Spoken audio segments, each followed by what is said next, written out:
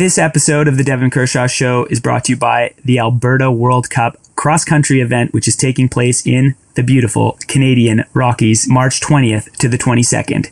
Not only can you see the best racers in the world battle it out to hoist those giant crystal globes and their beauties, let me tell you, not that I know, I don't have any, but I've seen them. But don't just sit on the stands and cheer on the athletes. There's so many amazing events that are going on around the town of Canmore throughout the whole weekend of celebrations. Chandra Crawford's Fast and Female organization will be hosting its ever-popular Champ Chat for 100 girls on Saturday, March 21st. Another Olympic champion that just happens to live in Paradise, Canmore, Alberta, is Becky Scott, whose organization Spirit North will have so many amazing events. You can see powwow, dancing, drumming, and she'll be at the opening ceremonies. It's going to be a celebration not to be missed. Listen, Canmore, Alberta is the absolute best town on planet Earth. Take it from me, one of the most biased people you will ever hear from. I love Canmore. I live in Lillehammer. I miss Canmore every day. If you like cross-country skiing and you want to see the best racers in the world, gun to tape annihilate, hoist the globes, have fun, maybe have some free Gruyere cheese samples, all while taking in the amazing hospitality of Alberta and Canmore itself, get your butts to the Alberta World Cup. You can find all the details at albertaworldcup.com. This is Jason Albert, and you are listening to the Devon Kershaw Show from Faster Skier. This is our post-Stage 5 wrap-up from the Ski Tour 2020. This was Stage 5 out of 6, which was a 1.5K classic sprint on a championship caliber course in Trondheim, Norway. We start the show talking about the dismal snow conditions in much of Norway. Been a tough year for Norway, especially Oslo's just vicious. Like I don't know what they're going to do with Holmenkollen because there's no way they can do a 50K there. I mean, they're going to have... Really? Oh, no, there's no snow there at all. And then the artificial snow that they've put down already is just so dead and icy. And they have some snow still to put out, but there's no way they could put a loop together that's wide enough or big enough for a 50K, I don't think. But you never know. But I mean, it's coming up soon now. Move it to Sugen. Yeah, they should. They should move it to Lillehammer. But the problem is, you know, the thing with moving Holmenkollen is with this insane FIS schedule this year, right after Holmenkollen, athletes are leaving to North America. So you have all the wax trucks and they have to organize all that gear to get to the airport. So you don't want to be too far from Gardermoen, from the Oslo airport, to start organizing that gear. And Oslo's they have a lot of space up there for all the technicians to just organize the trucks and take what they need to take and blah, blah, blah. So I don't know. They're going to have a bit of a job when that comes. You never know. Maybe it'll snow 50 centimeters and then it'll be no big deal, but it's not looking good. Yeah, just kind of curious. Like, do you know what the underlying surface is at Holmenkollen? Yeah, what is it? It's just trails. Okay. It's mostly really on the Holmenkollen loop, the 8.6. Yep. It's mostly just like a gravel road essentially, or dirt road. Gotcha. It's not a road, but I Sure. mean that it's so manicured now after that big reno that they did before the 2011 World Championships. It's very manicured under there, so they don't need a whole lot of snow, but they need snow. There's no snow; it's just bare ground. Oh gosh. Okay, so, I haven't even looked. So, okay, do they seed? Is it grass? Is it seeded or just dirt? Oh no, it's like gravel, dirt, gravel. Yeah. Okay, I want to take a slight.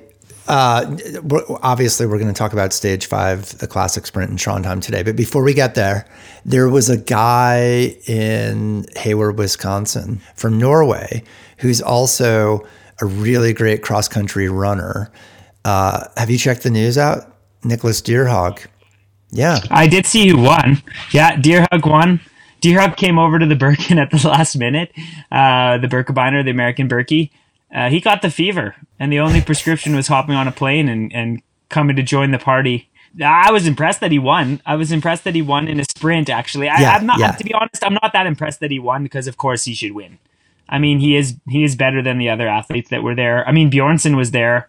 I thought Bjornsson could have contended for the win, but I mean, he was only 3 seconds down, so he most certainly was in the fight. Sure.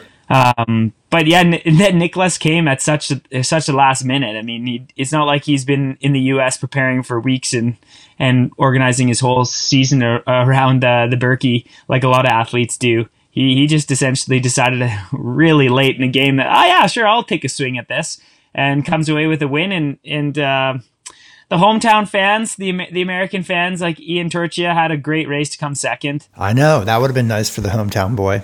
That would have been great for him because he's had a tough season on the World Cup, and you know, he's so talented and he has such a great capacity.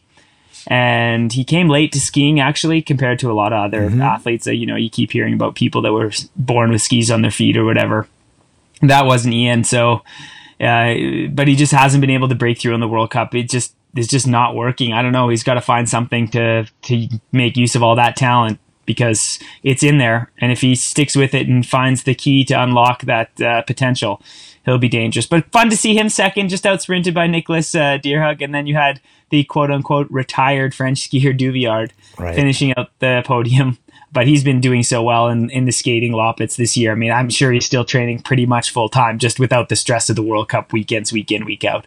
So it was fun. It was fun to follow along. I'm not going to lie. Like, every year I followed Berkey. I followed the Berkey from afar, and it's not something I'd ever really wanted to do myself, to be perfectly honest. 55K skating doesn't sound like a great time for me, but nah, not for me. And you know what? That ship is so long sailed. But I mean, my teammate Ivan has won it, and he's a legend in that part of the world. So, so that's been fun.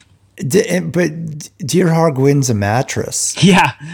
Do you know that? Yeah, I do. He wins like a fancy mattress. Yeah, I did know that. He's going to have to get that thing home. Yeah, I don't know how he's going to get that thing home. And I mean, it reminds me of like way back in the days.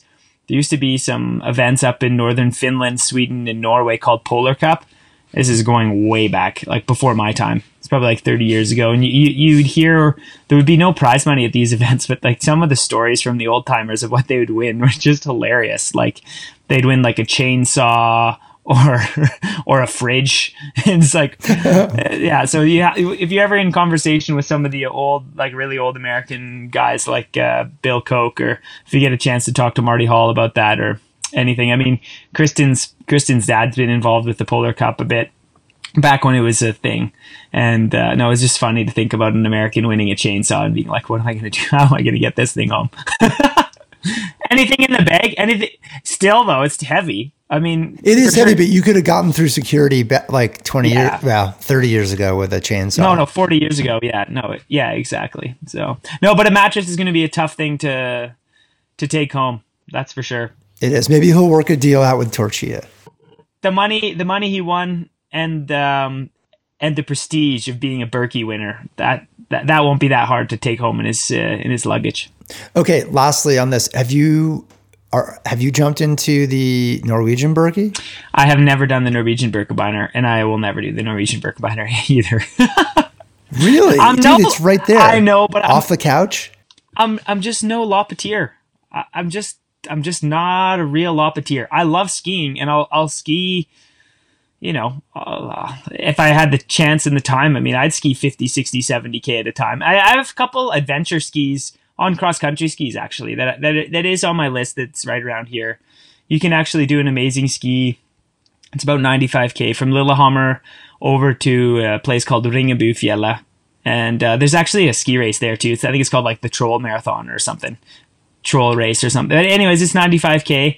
And that'd be kind of fun to do. And maybe just bring a backpack. And there's some D&T cabins, which are like American Alpine Club or Canadian Alpine Club cabins. That's kind of like, yeah, you can rent them out, and they're very simple. There's bunks, but they have a propane stove and utensils and pots and stuff like that. So you just bring your food, and you can stay in them. And there's a bunch of them all over Norway. So that'd be kind of fun. And you can even, there's no snow this year, so this is definitely not a possibility. But I'd really love to be able to just leave my house one day and ski to Oslo.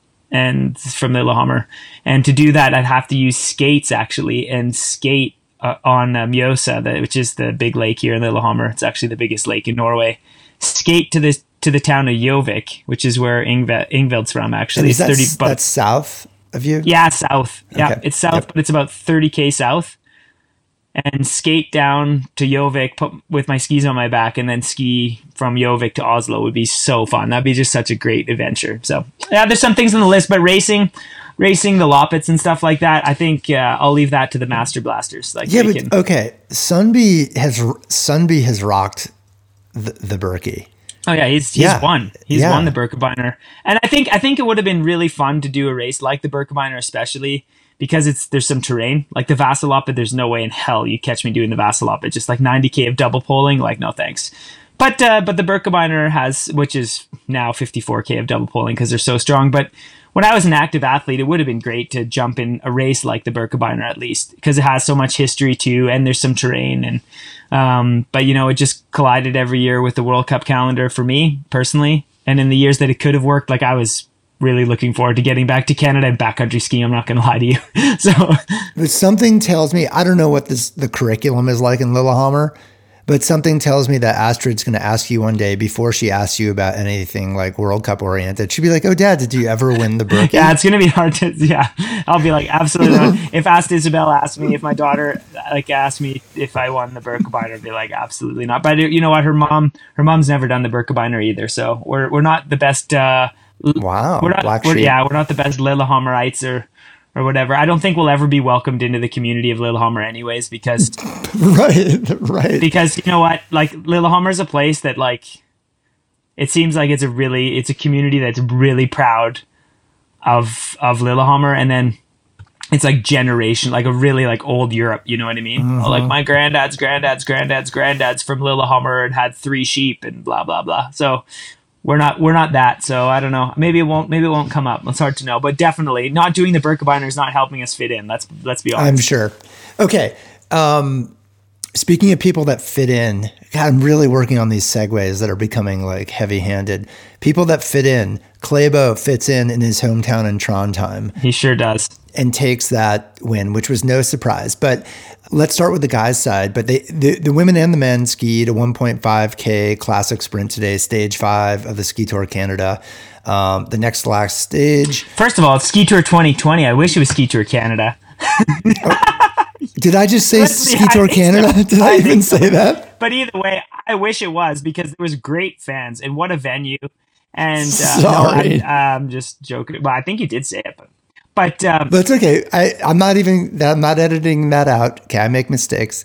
No, but it was a great event today, and you know what? Like the Ski Tour 2020 has taken some heat because of some organizational mishaps and this, that, and the other. But once they got to Trondheim, man, things were clicking. The accommodations for the athletes was great. The atmosphere was fantastic. The conditions were amazing. They had a championship course.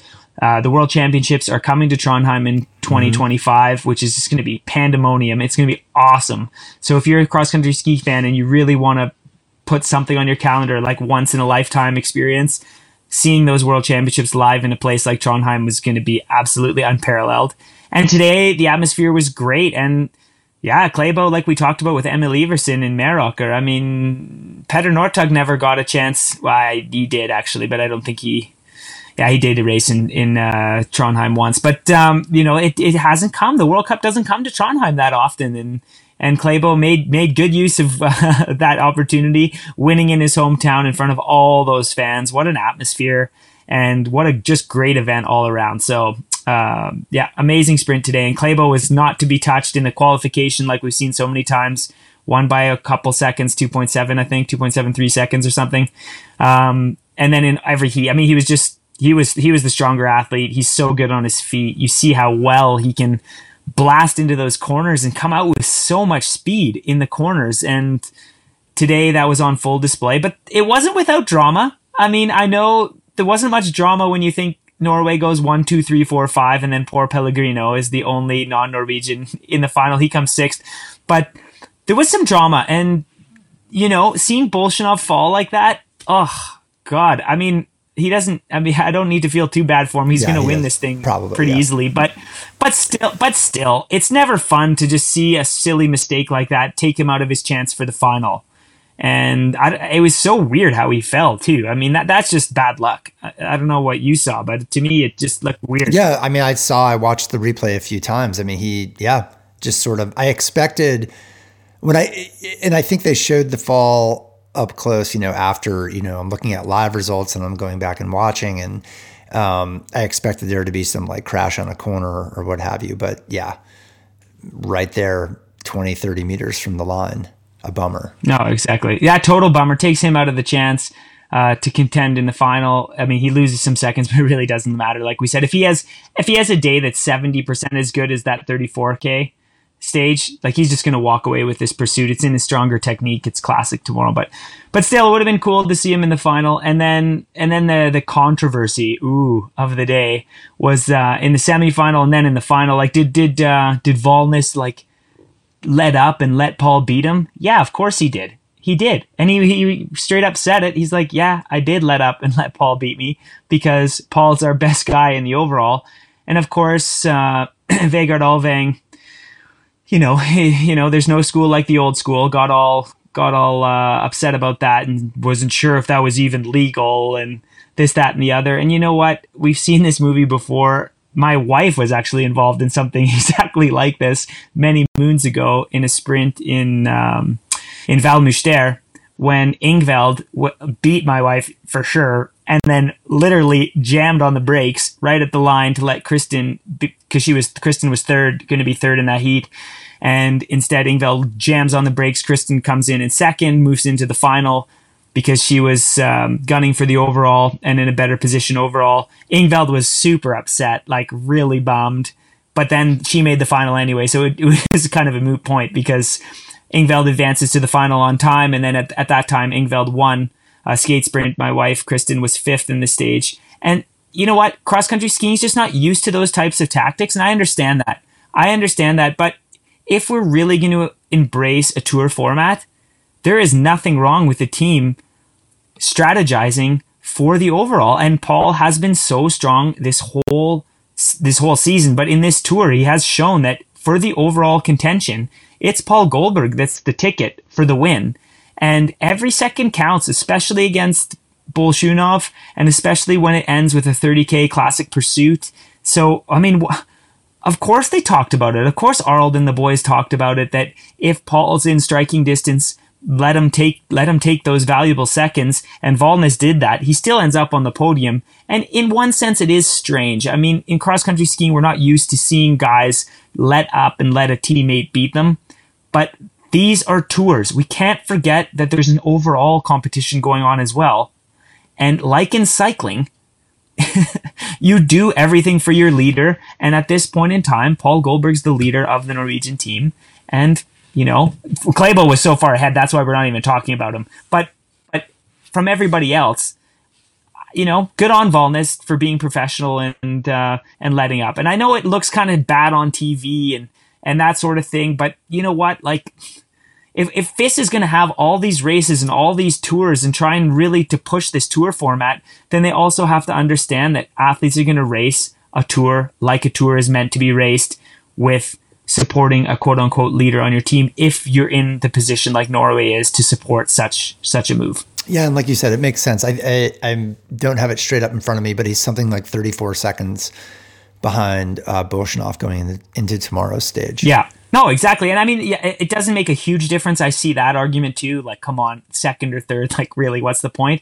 But if you're really racing it tactically and really going for the best overall and giving your leader, quote unquote, the best chance to win the overall, then every second counts. You never know what could happen. Bolshunov fell on his own today, not because he was stiff, not because he was all lactated out, like he just had some bad luck. Anything can happen in a 30K, and those seconds can come in handy. Is it your understanding that tomorrow's 30K pursuit is going to be a mass start and not like a true pursuit? It'll be more similar to like the final stage in the Tour de Ski this year up the Alp, where it was a mass start and you had to kind of determine like, okay, wait, who's actually winning here? You know what? This is funny because now you're getting me like, I'm a little confused because I was sure it was an actual pursuit. No, it is on the start list, Jason. It is a standard pursuit, like an old school pursuit. And the wave goes at 5:16. And here's why we bring that up. And maybe that works great for the guys, right? Where times are a little bit closer, at least the first couple folks. But on the women's side, it's a 15K pursuit, and Heidi Wang is the closest person to Johaug. is Heidi Vang at 2 minutes and 33 seconds back, Osberg 2:34 back, and then is Ebba. Like more than 2 minutes further back is Ebba Henderson at 4:48 for Sweden. Yeah. Jakob Asterson. Yeah. I could go on. Jakob Asterson, like 5:30 back. So it makes for, there'll be no one in the shot, right? Except Johag. Start list that I'm looking at is for the women an actual pursuit. So yes, it will be boring. It will be very boring unless you like just analyzing Therese Johag's technique, because you'll have plenty of time with her with a 2 minute and 33 second lead. That sounds so funny to say. For sure. But you're right. The wave on this official start list I'm looking at, Krista Parmakowski is the first in the wave, and the wave goes at 8:08 back from 13th. Think about that, Jason. You're looking at the updated start list. Yeah, I'm looking at the official start list right now. Oh my gosh. Okay. But you never know. But they could change. Remember that crazy meeting they had earlier in the season? That's like, Yeah, where they threw out the bonus points or time bonus. Yeah, exactly. We're not. Yeah, you're not getting time bonuses at the Tour de Ski anymore at the finish line. So anything can happen. But what I'm looking at here is the wave in the women's goes at 8:08, and that's from 13th. So the pursuit is actually just down to Sadie. I feel the worst for someone like Sadie. Sadie starts 7:53 off Teresa, but the wave starts at 8:08. So, I mean, like, and Sadie has 23 seconds up to Haga. She's not going to erase that in the time it's going to take for the wave to swallow up Sadie. So Sadie's in a really tough place tomorrow to try and hold off a hard charging wave. She won't be able to do that, I don't believe. And then in the men's field, it's a bit of the same kind of thing. But I mean, Sweden's big hope, Jens Berman, sitting in 19th. He's 4:41 back, and the wave starts at 5:16. De Fabiani's the best. Hey, we should talk a little bit about De Fabiani's sprint today. Finally, a good race out of De Fabiani. That was good to see. Yeah. Finally, been a rough season for him. So the men's will be a little exciting. I guess the race for third is quite open. But first and second, it should be gone. But for the men's, you have Finn Hagen-Krogh, who has not done many classic races this year. He's sitting third at 135 back. And then you have Schurot at 140, Niang at 146, Klæbo at 2 minutes even. That's only 25 seconds off third in this tour. You have Kruger at 206, Holland at 218. I mean, the Norwegian Championship, which is happening tomorrow. with one invite of Bolshinov. It will be interesting to see who lands that last spot on the podium. So here's a question. It looked like, and not that it bothered me at all, when Krogh crossed the finish line today, he just kind of like tiptoed across. Did you see that? Yeah, I did. And no one, just because he was chilling, he was like 80 miles ahead of the next person behind him. Was that just like, I'm letting up and soaking in the atmosphere? Maybe. But Finn, you just never know with Finny. You never know what goes through his head. I think he's had just a fantastic tour. There was a little, quote unquote, little bit of controversy being like, should Finn have even been picked? And that was ridiculous. We covered that a few weeks ago. Of course, Finn's been so strong in the last few weeks. So great to see him sitting third in the tour, but it's ending on his worst event. A 30K Classic is not Finn Hagen-Krogh's best event. So I'd be shocked if Finn holds on for the podium. I don't think Finn will hold on for top 5, and because the classic skiers behind him are just too strong. But we'll never know. It'll be interesting for those that love Norwegian cross-country skiing. There'll be, from the men's side of things tomorrow, there'll be a lot of excitement. And other than that, it'll be kind of what we've been seeing all year, which is really just Norway and a couple Russians. So I don't know. A lot of Norway. Yeah, a lot of Norway. Way too much Norway here. As good as they are, they're great skiers, and all the power to them. It's not their fault they're better. It's the rest of the world's fault. It's Germany's fault for not even coming. How about that? We'll come back to that. God, that just drives me nuts. Wow. It just drives me nuts that they're not even coming to the ski tour. Like, Jesus. Yeah. Maybe there should be like some sort of fist fine if you don't buy into certain events like this. When you start a certain percentage of other races, that you get dinged starts, or who knows how you would incentivize. Yeah, they tried to do something like that, and then it was so much blowback. So I understand, because smaller teams don't have the budget, blah, blah, blah. But just to if this is supposed to be a shining star of the season and you're missing a whole team like Germany, that's just... Yep. Yeah, we've covered that already, but it does weird me out. And Pellegrino today after the race was very critical of FIS, going like, we have way too many of these events, and in seasons that don't have a championship, like armchair fans just have an impossible time following along. Sure.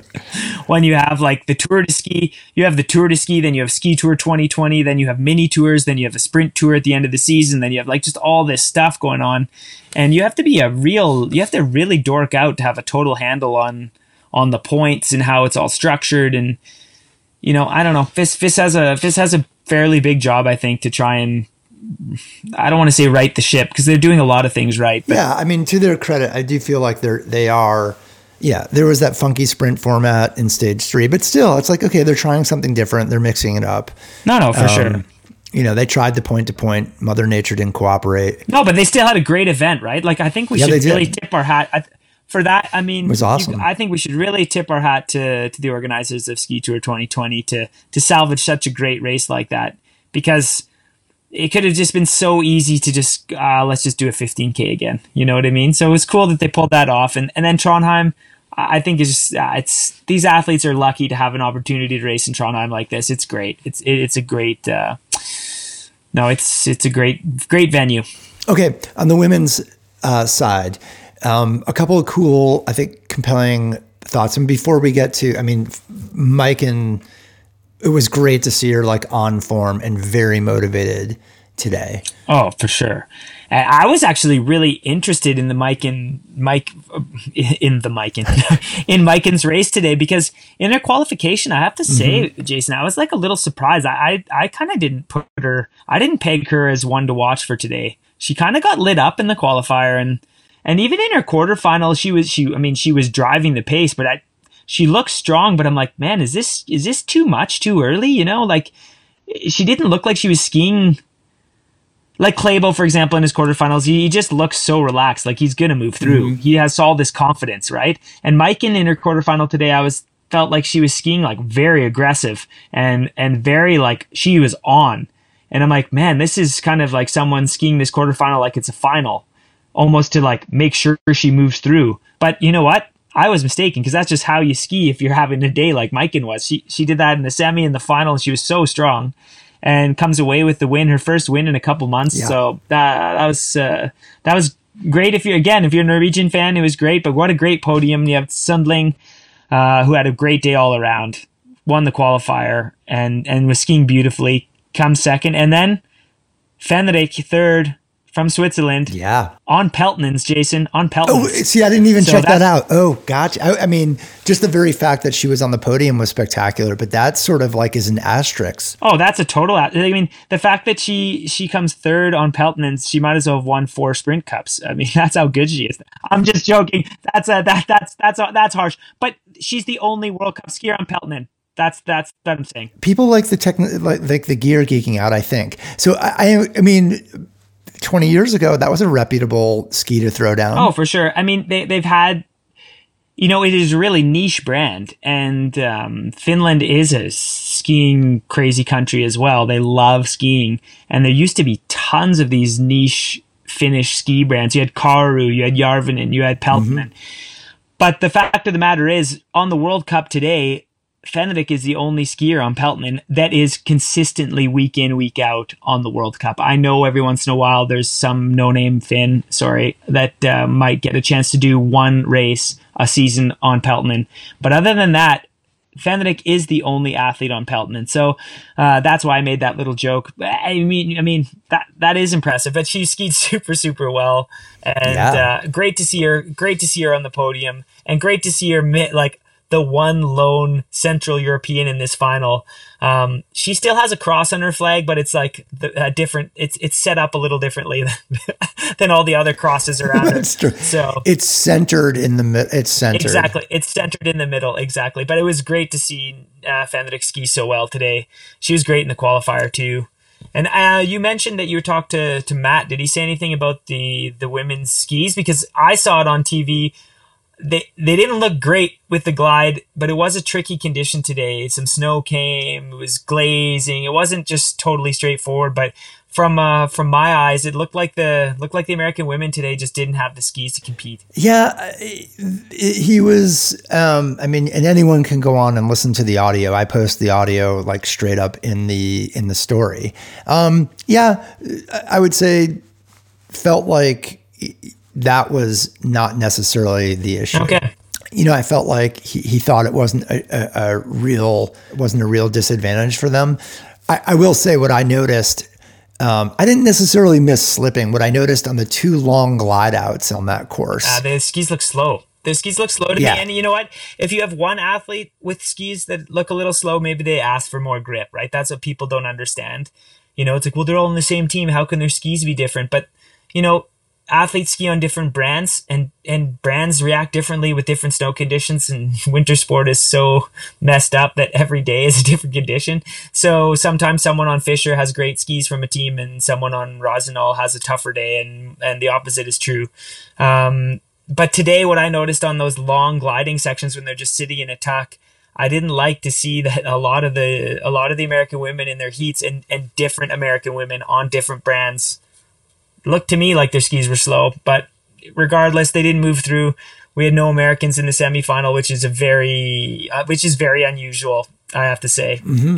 Even though Sadie and Sophie were third in their heats in the quarterfinals, but no, it looked like they were lacking some glide from my position. But I mean, it's easy to quarterback from the couch. You know what I mean? I wasn't there, but. Compared to the teams around them, maybe the other teams just had amazing skis. But anyway. That's how I justified it. I was like, well, maybe they just are, you know, have dynamite skis, you know, exactly. And they're just a 0.5% better. And, you know, they gain a second on that glide out. Yeah. Another interesting that I thought was pretty cool, because she is just unstoppable. And we've talked about the time back and the overall, is Johaug qualifying in third. Oh, yeah. That was something else, eh? Yeah. And that's a real sprint course. I mean, this is going to be, like I said, they'll probably have some small changes going into the World Championships there. But this is a championship-style sprint course, and Teresa qualifies third in a real sprint course. Wow. But you know what? Here's what I'll say about that. That 34K, it was so windy. The TV did not do that justice of how windy that stage was. And it was long. We talked about Parmakowski hitting the wall. A lot of athletes in that women's field felt that 34K, I feel like. And one rest day is fine, but it's not everyone's going to bounce back after that. It's a long season, like we've talked about. There's just been so many races, lots of travel. But Teresa Johaug, you know how long it takes her to bounce back from a 34K? I don't know, like 15 minutes. I mean, like she recovers instantly. So, you know, she skied beautifully. She executed really well. She was a little frantic in their semifinal. We can get back to that in a second. But in her qualification, I really think it really played into her favor that 34K took it out of a lot of people in that field. And Teresa's just like probably feels fresh as a daisy compared to all her competitors. So, but still qualifying third, amazing. Okay. So here's just something to touch upon just as a side note. You know, I mentioned the Bjorgen kind of research that had been done, posted maybe in 2019. There was another paper in 2017, and they've looked at her training cycle when she was pregnant and after giving birth, you know, where they've had access to all of her logs. And I did have a conversation. Someone made a comment, and I went back and kind of looked at those articles again. And this sort of piggybacks on the recovery piece. One of the things that's, I think, you know, missing from, sure, like we could get Jessie Diggins' log. Well, we can't, but if we got Jessie Diggins' training logs, right? Or Bjorgen's for that matter, or Johaug's, what's not necessarily in there is like, oh yeah, I went to a massage therapist 4 times that week. They did this, and that. And, you know, took a jacuzzi. I have no idea, whatever it is. I have a live-in chef, you know, all those little things that fill in those holes about recovery, replenishment. Yeah, like what is it like for a yo-hog? Besides just, I know like certain athletes have an aptitude to bounce back faster. What else is going on? I mean, she's just a legend. She's just a legend like that, Jason. Honestly, like her life, I think her life is like I was talking about the other day. Like, quite frankly, I don't think I could live like 2 days in her life. I'd be crushed. So she trains a lot, but she has a lot of in periods, like a lot of obligations outside of skiing as well. So she's just kind of like a freak in nature, I think. But you're absolutely right in highlighting that. And I think this is something that the discussion gets missed a lot with young coaches and young programs, is everyone just gets so obsessed about the training, like the training logs, the plan. But you know what? By and large, I mean, if you just start doing the math, if you were to train 3 hours a day for 300 days a year, how many hours is that? That's 900 hours. Like, that's a ton of hours. And that's assuming you take 65 rest days, which you don't, but you can't train 3 hours every day. There's travel days, blah, blah, blah. But what I'm trying to say is there's so many more hours in every day, and energy management is the name of the game. And that's what separates a lot of legendary athletes from pretty good athletes, I think, is they just have a much better way. They just have a much better strategy to manage their energy. And I think that's a lot of athletes, a lot of young athletes struggle with that. And you know what part of energy management is too, is like parking a bad race, right? Or having a tough training session or a tough week of training. When I say tough, I mean like some obstacles. It's not going well. Maybe you're getting crushed by your teammates and you're starting to feel insecure. But that can be a self-fulfilling prophecy. That can be a spiral that you go down and you end up throwing this energy overboard into the garbage, and instead of using that energy constructively to get back and feel better. And sometimes you have to just park things and say, you know what? This is just, it's June. I had a tough week of training. It's all part of the plan. It's okay to feel tired now, as long as I'm not feeling this tired for 6 weeks in a row. If you can explain it away with your plan, then you should be able to let go of some of these stresses. And I think a lot of athletes, I struggled with that in my career. There's no question about that. I mean, I'm analytical, and, you know, I struggled with confidence when it came to stuff like that all the time. So whereas like Alex, for example, rarely did. I mean, he had thin skin sometimes. I mean, there's some periods of the year that if he got beat and stuff, he was like not happy, and he would. I remember. So. I remember this was maybe the Ski Tour Canada. Maybe this is what I was thinking about. But not way back, but maybe 2016 in Canmore. Was there like a mini tour up in Canmore? Yeah. There's the long tour. Yeah, in 2016. Yeah, it was a long tour. I remember Alex Harvey coming across the finish line, and like, you know, because the kids, I think they let kids come in free, like no school, tons of kids. It was a weekday, and Alex came across the line and just was pissed about something, dropped a big F-bomb or S-bomb or something. He can play it off that it was his second language. Yeah. Well, maybe it was in French. I don't know, but it echoed. Like it was like a pin drop. Yeah. And I was like, ooh, he is angry. And I forget what it was. But yeah, okay. So he gets pissed. But he does. He totally does. But what I think is amazing with an athlete like Alex or Teresa is they're amazing at managing their energy and their responses in training. And, you know, they really believe in what they're doing. And it's just, man, if every athlete could just believe in what they were doing and trust the plan that they were laid out, that's laid out with, like, if they were involved. I mean, both Teresa and Alex are heavily involved in their own training, and that helps with the trust. But man, there's a lot of energy. There's a lot of things you don't think is energy sucking, but it is. There's lots of little things that can really add up after the year, especially when you put the whole year together, right? I mean, it's one of those things, like, just to think about it. It's like, if I eat half a chocolate bar, like, it's not a big deal. If I eat half a chocolate bar every 4 hours for a year, that's a big deal. You know what I mean? And or it will be a big deal. I'll be big, which is fine. But I can't, not necessarily if you're like exercising constantly. But then I need to be like an ultra runner or something. But you know what I mean? these are just little things that fall through the cracks. So Teresa, but you're absolutely right in that. We all get caught up in the training logs and what people do for training, but there's just so much more outside of that separates a good athlete from a great one. Okay, a couple of questions, and these are maybe semi-personal questions, but you got 2 little girls, Astrid, Isabel, right? Is there a hyphen? Asta. Oh, Asta. I'm sorry. Ooh, that's even better. No okay, worries. Asta Isabel. Is it a hyphenated name? No, Asta no, Isabel? just 2 names, like Norwegian style. Asta Isabel, and she's the oldest of the children, and she has 2 parents that were pretty decent athletes. And say she has a rough go of it, who knows, out in the Lillehammer Bill equivalent of the Bill Koch League.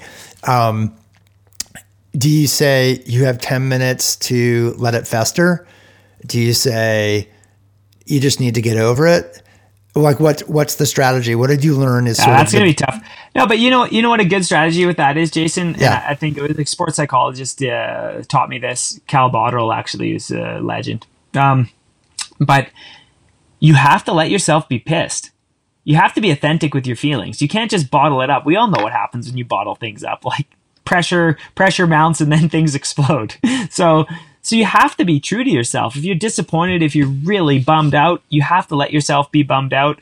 But the strategy I used was be bummed out. You can for sure in the cool down be bummed, but when your hand touches the door to your hotel room, when you're back at the hotel and your hand first touches that door, it's over. When you open that door, you have to leave that behind because there's another race the next day.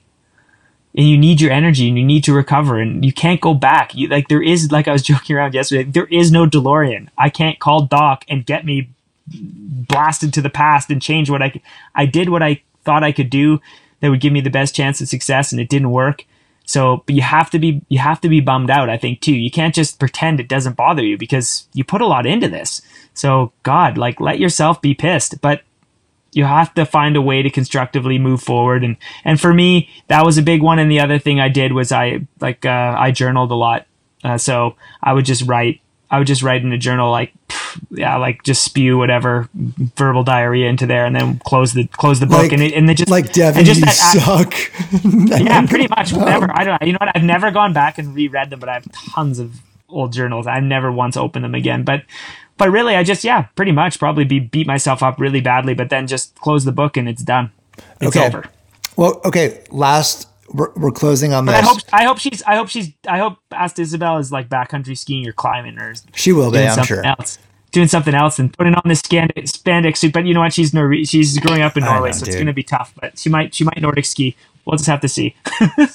She'll see photos of her parents. But I see a troll wall ascent in her future. Wouldn't that be? You know what? I'm reading the book about the first descent of the troll wall right now, and oh my God! Every time I drive by there on my way to backcountry ski in Romsdal, and I just think it's mesmerizing. That thing is scary. Oh my God! And that's is that the biggest face in Norway? In Europe? Oh, in Europe? Yeah. Oh yeah. It's 1,800 meters. Yeah, it's a beast. Bigger than the Eiger. Yeah. Oh, yeah. Sorry. In Northern Europe. You're right. It's not bigger than the North Face of the Eiger, actually, I don't think. No. But in Northern Europe. Yeah, sorry. Yeah, that bad boy. I mean, again. That's 245 from my house. That's not far. And I know we're just chit-chatting here, and people can fast forward through this. Or Google it. The bad boy from Spain, what's his name? Killian skied it. Yeah, Killian skied that thing. Kind of. Yeah. You can watch the video. Okay. You know what? No, I've watched the video. Oh yeah, he skied a couloir on the Troll Wall Massif. But if you start Googling, if you really want to nerd out, or if you like climbing and you're interested in that kind of thing, I am. And you just look at the routes up the Troll Wall. Oh my! What he skied isn't that? You know what I mean? But it is insane what he did. It is insane. When you're using 2 ice axes to descend with skis on your feet. No, totally. But just seeing that Massif, spicy. When you drive by there and you see the Massif, it's, for those that have traveled to Yosemite, it just, walk up to El Cap and look underneath it. And if you don't feel something, I don't know, then you're a cyborg. I don't know. It's some of these big walls, it's the adventure and just the thrill of being under one of those things. It's pretty impressive that athletes or people are motivated to try their luck on something so immense. Okay. We'll chat tomorrow as we close out the ski tour in Trondheim. Yes, we will. We'll close out the ski tour in Trondheim, and I hope for another great event tomorrow. And you never know. It's Trondelag, right? Like I said, the weather sucks up there. Yes, Tronders. I said it. I meant it. I'm here to represent it. So you never know how the weather will be. Maybe Paul Goldberg can get himself back into this one, but I think the men's is wrapped up with Bolshinov and Therese Hug. If she doesn't win tomorrow, then something weird happened. Something weird. Okay. Have a great evening. Take care. Yeah, you too. Thanks, Jason. See ya. Bye. Bye.